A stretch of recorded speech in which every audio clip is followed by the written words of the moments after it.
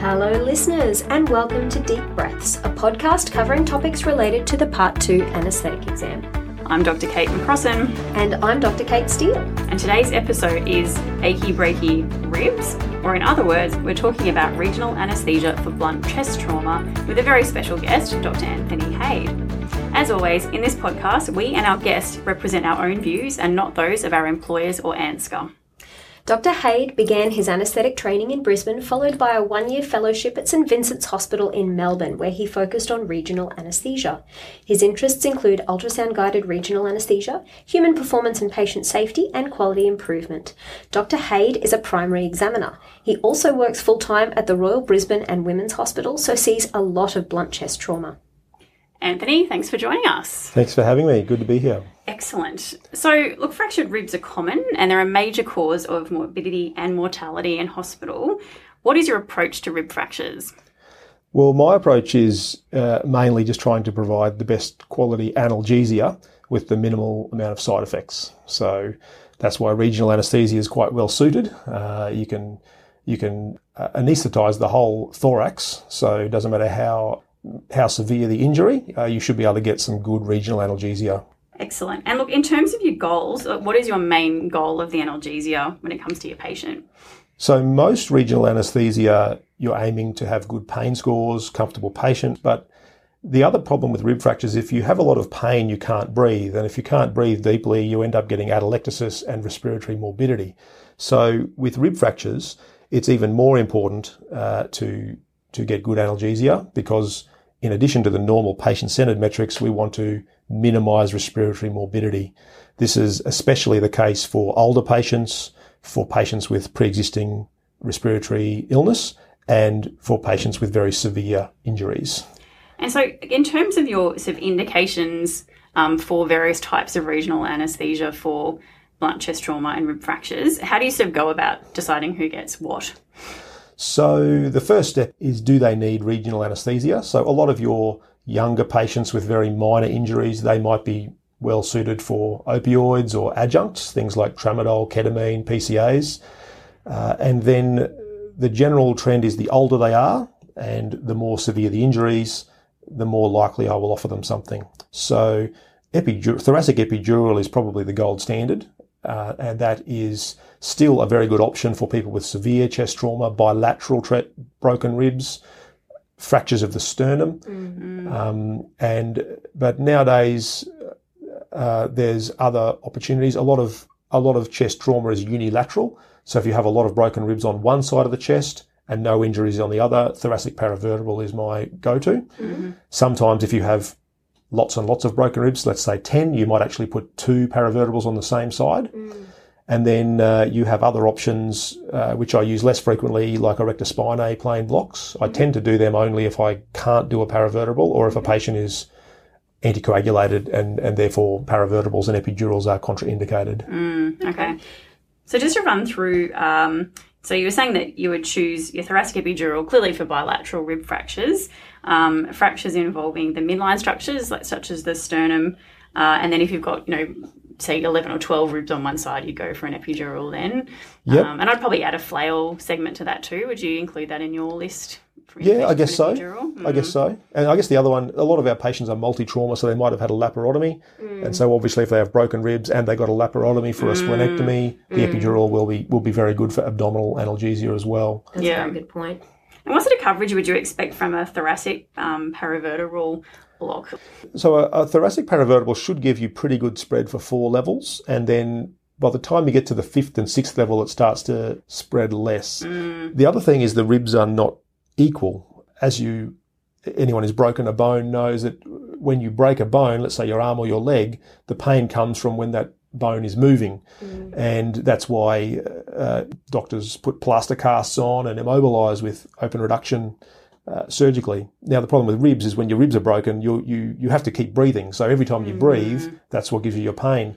And I do find that the ribs that are further down the lower end of the rib cage, you end up getting more pain. So if you have a rib fracture, let's say 8th, 9th, 10th, 11th rib, that would tend to hurt more than a 1st, 2nd, 3rd, 4th rib. But my general trend is between 4 and 6 ribs should be covered by one paravertebral.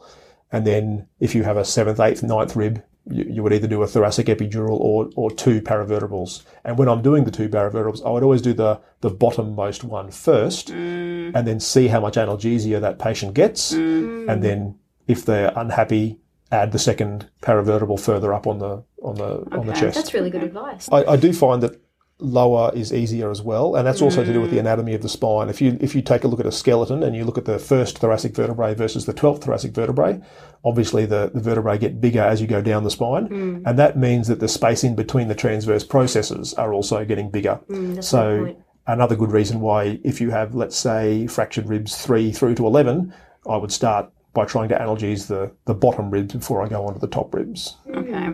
So just in terms of general indications for regional anaesthesia and blunt chest trauma, how do you sort of approach the patient in terms of what you're offering and how you kind of throw it to them? And then also, we often also block intensive care patients as well, don't we? So Yeah, so most patients, they've been referred to me by somebody, either mostly at our hospital as the acute pain management service, sometimes by an ICU physician, sometimes by an ED physician. But generally, they're a patient who's got fractured ribs. We've tried systemic analgesia and it's failed. It's either failed because it gives them side effects but no desired effects, or it's failed because it has not provided any benefit at all. So there's a lot of overlap to a labouring parturient. So they're already experiencing the pain, which makes it different to a lot of regional analgesia where you do a block on a limb before they have their operation and they don't know how much pain they're going to have. If a patient is 65 or over, if they have 4 or more broken ribs, or if they have respiratory pathology, I would be more encouraging that they try the regional anaesthesia option. If they're a patient who is already in respiratory failure or they've been extubated and failed, then I would be more encouraging. But generally speaking, you don't have to talk a patient into regional analgesia in this situation. They generally have pain and they would like the pain to be better. It also helps once you've done dozens or hundreds of paravertebrals and epidurals, you actually have a pretty good handle on which patients are going to derive benefit. And so if you outline the pros and cons, many patients will be keen to undergo the procedure, even though it's not a fun procedure to have. It's pretty well tolerated by most patients, and most patients are very satisfied and happy afterwards. Yeah, it's very similar, you're right. I mean, it is quite satisfying, isn't it, when you take someone who's so uncomfortable, and it's a bit like that labour epidural where you get that little win, and you also have the benefit of knowing that you've actually potentially affected their outcome to some extent, particularly in terms of their length of stay in hospital or risk of going to intensive care. Yeah, there is some evidence that good analgesia, regional analgesia, reduces your respiratory morbidity and reduces your length of stay in hospital. I consider that like icing on the cake and a nice added bonus. That's not front of my mind when I'm approaching an individual patient, but certainly from the point of view of a hospital system, that's certainly something that you might see with a good system of regional analgesia. And I actually find that it is actually more satisfying when you compare to the labouring parturient, because when you compare the two, the fractured rib patient actually probably benefits more. You've got a pain that's constant and severe. It doesn't come and go. You've got a pain that's going to be there for days and days. It's not going to go away when the baby comes out. You've got typically a patient population who are older and sicker. So we currently have a model whereby women in labour can have an epidural if they want it, but a lot of the time that same model doesn't apply to fractured rib patients, and I think that's maybe backwards. I think if what we want to do is take the model that is that serves our labouring women so well and try and apply that to other areas of the hospital and other patients that will have probably the same amount of benefit, maybe even more. Yeah, that's a good point. It's a really interesting way of looking at it as well. I think you're onto something there. That's very true. Yeah, and that's probably institution dependent, right? Yeah. It depends on expertise, that's right. Yeah. And the reason is historical, but also you need to have a system whereby you can have an anaesthetist who's free to go to these patients, irrespective of whether there's a surgical operation happening. Alrighty, so Anthony, we're all familiar with the contraindications for thoracic epidural anaesthesia. What are some of the contraindications for some of the unilateral techniques, for example, paravertebrals and rectus spinae blocks? I think the contraindications to thoracic epidural also apply to thoracic paravertebral, mainly coagulopathy and overlying skin that is infected or broken in some way, which you do sometimes find in people with blunt chest trauma. They have scrapes and cuts and skin taken off, and you just can't do the procedure. There's no other contraindication, I don't think. In many cases, there's whatever the opposite of a contraindication is. If the patient already has an ICC in situ to treat a hemothorax or a pneumothorax, they've already got the treatment for one of the complications of paravertebral. Yeah, that's a So good point. in some ways, the downside of doing a paravertebral and inadvertently causing a pneumothorax is less if they already have the treatment in situ. So those are actually good patients to get started on for beginners. Yeah, that's a good point. It's similar to doing a sciatic catheter in a patient who's already on the table having a below knee amputation. The impact on that patient, if you do happen to have an injury to the nerve, is much less than whatever the injury is from the surgery. Yeah, that's a really good point. Now, Anthony, how do you perform a paravertebral block? Do you have any little tips or tricks for our listeners? I do. So the obvious things is you need to know your anatomy, and that there's plenty of textbooks and websites and YouTube clips that can help you do that. When I teach trainees, most of the paravertebrals I'm involved in, I'm not the one doing the procedure. I'm teaching someone else, and I find that an ultrasound assisted technique is probably the best way to go. So the first thing you need to do is decide, am I going to sit my patient up or lie them on their side? Sometimes if they're ventilated in ICU, you can't sit them up. But most patients I would try to sit them up even though it causes a bit of discomfort. The next thing is to scan the back with an ultrasound probe. The purpose of that scan is to get an idea in your mind of where the bony landmarks are. And what I do is I actually draw some lines on the patient's back. And then once I've done that, I put the ultrasound away and then perform a blind technique the same way paravertebrals have been done for decades. Which probe do you use when you're scanning? So if you can get away with using a 5 centimetre linear probe, that is the preferred one. But many patients who are overweight or obese, you cannot get away with using that probe, and you would have to use a 6 centimetre curvilinear just so that you have the depth. Excellent. Whatever probe you have, you need to be able to see the shadows of the transverse process and ideally the pleura and the lung underneath. Definitely. And so you'd be aiming for, particularly for a paravertebral, it's quite important to get the level right, isn't it, to make your sort of bang. Say you've got 4 or 5 ribs, you kind of want to be right in the middle. So do you count the ribs using the ultrasound? Or? You can do. Sometimes just being in the ballpark is good enough. But if you have, say, ribs 7 through to 11 broken, I would usually aim for the 10th rib. So I don't aim for the middle, I aim for the next rib up from the bottom-most fractured rib. Now, if you have 4 fractured ribs, then that's going to be the middle. But if you have 5 or 6, I tend to focus on the bottom because the bottom ones are the ones that are more painful, and I find the local anaesthetic spreads up more than it spreads down. Okay, that's really interesting. All right. And so in terms of performing the procedure, we've talked about marking the radius and anything specific. So I find that the investing the time in ergonomics and positioning is a big payoff that people often neglect for regional analgesia in particular. The actual lines that I like to draw on the patient's back is I start lateral because the ribs are very easy to identify laterally, and then I scan medially until I see the shape of the shadow of the ribs change. That marks the lateralmost border of the paravertebral space where the transverse process joins the rib, and I do a vertical line at that point because I do not want to go any further lateral than that point. Then I scan a centimetre or 2 more medial towards the midline until I see the sawtooth lamina, and I can't go any more medial than that point. So I do 2 tram tracks that are usually about 2 centimetres apart, and that's my little window. I then find a shadow of a transverse process that looks good, and then I mark a horizontal line that intersects there. And if you're beginning, you might want to mark 2 or 3 transverse processes because you can't always get it in perfectly first time.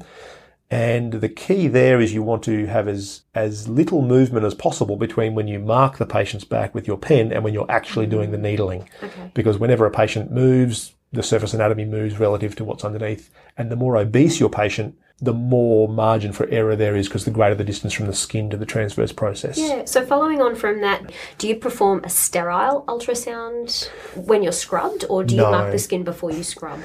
So for an ultrasound-assisted technique, which is what I generally recommend, especially for beginners and intermediate, I recommend scanning on the intact skin, doing the marking, and then putting everything away, and then essentially doing a blind technique with the same sterility as what you would do for an epidural. Okay, cool. I do an ultrasound guided real-time technique as well sometimes, but I do not recommend that unless you're an advanced practitioner, because you basically need 3 hands. You need to have an oblique angle. It's not really in plane or out of plane. The benefit you get from a real-time guided technique is you can inject your saline and then you can see on the screen whether you have black saline spreading above the costotransverse ligament or below the costotransverse ligament. Because the end point from a sonographic point of view is not the needle tip necessarily. It's blackness going below the costotransverse ligament, pushing the pleura and the lung away.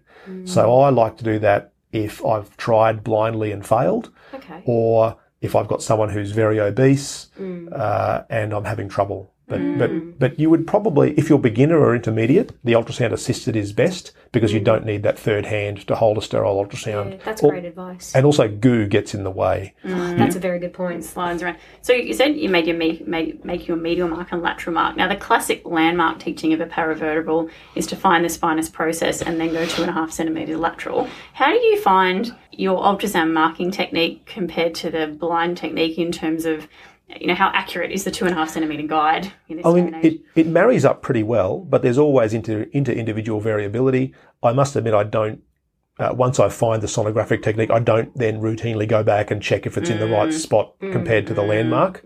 I think the ultrasound by definition is always going to be at least as good, and the better you get at ultrasound, the more superior it is. If you're someone who's been doing blind technique for 10 years and you've got a good technique that has a low failure rate and a low side effect rate, I don't know that ultrasound would add much value to you.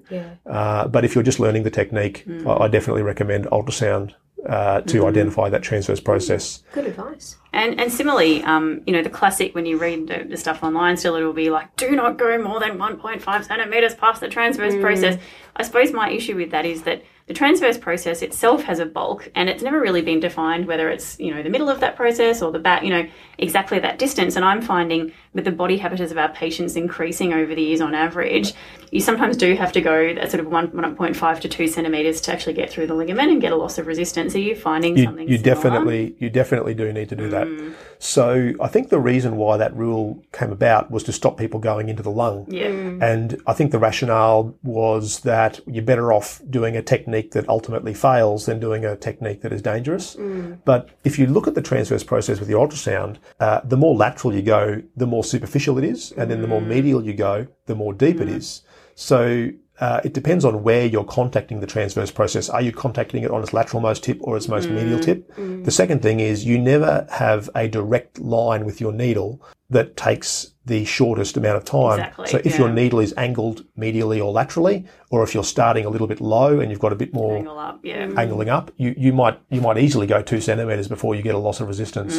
Because it's not as the crow flies, right? Correct. You're going on a fulcrum effect. So. And I think if I get to 2 centimetres and I haven't got loss of resistance, I would probably, if I was feeling the ligament myself and I knew what I was feeling, I'd probably be happy to keep going. But I do get a bit.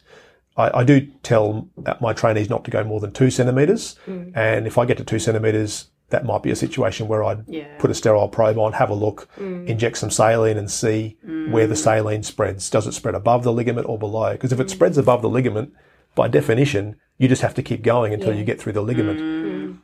And the ligament is not as easy to feel compared to your epidural. It's got a different feel. You do still have the same loss of resistance technique, but it can be a bit more subtle if you're not sure. And so in terms of that safety profile, I think we've talked about it before, but either using your local needle, or sometimes if it's someone bigger that the local needle isn't long enough, I use a spinal needle and actually, you know, use a spinal needle to contact the transverse process, pinch it at the surface of the skin, and then actually measure your depth. Do you have anything, and you do similar? Yeah, I don't routinely do that. If you use a 38 millimeter sharp needle for your local, you can often contact it because you can push a little bit more and get to 4 centimetres. Most transverse processes in average size people, you'll contact at about 4 centimetres, give or take. And then if I don't, I just contact the transverse process with my TUI before I take the introducer out. Because the other thing is, when you are doing a midline thoracic or lumbar epidural, the needle is going through ligaments. And so if you are applying pressure to the plunger the whole time, no saline's coming out the other end because the ligaments are holding it in. That's not the case with thoracic paravertebrals, you're going through the paraspinous muscles or the erector spinae muscle. So if you apply pressure to the plunger, the saline will leak out into the muscle, and that can be confusing.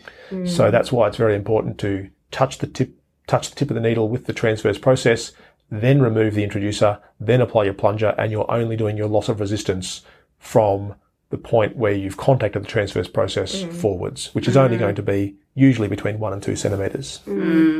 So there's so much to talk about with regional anaesthesia for rib fractures that we're going to have to come back for another episode. Anthony, thanks so much for your time, and we'll see you for another episode. Thanks for having me. Well, it's been a fantastic discussion on today's episode of Deep Breaths. As always, you can contact us at deepbreathspod@gmail.com. We'd love it if you could spread the word to follow us on your favourite podcast platform and even review us. If you know someone that you think would make a great interviewee, let us know, or you have any suggestions for future topics. Thanks for listening, and we hope you can join us next time on Deep Breaths.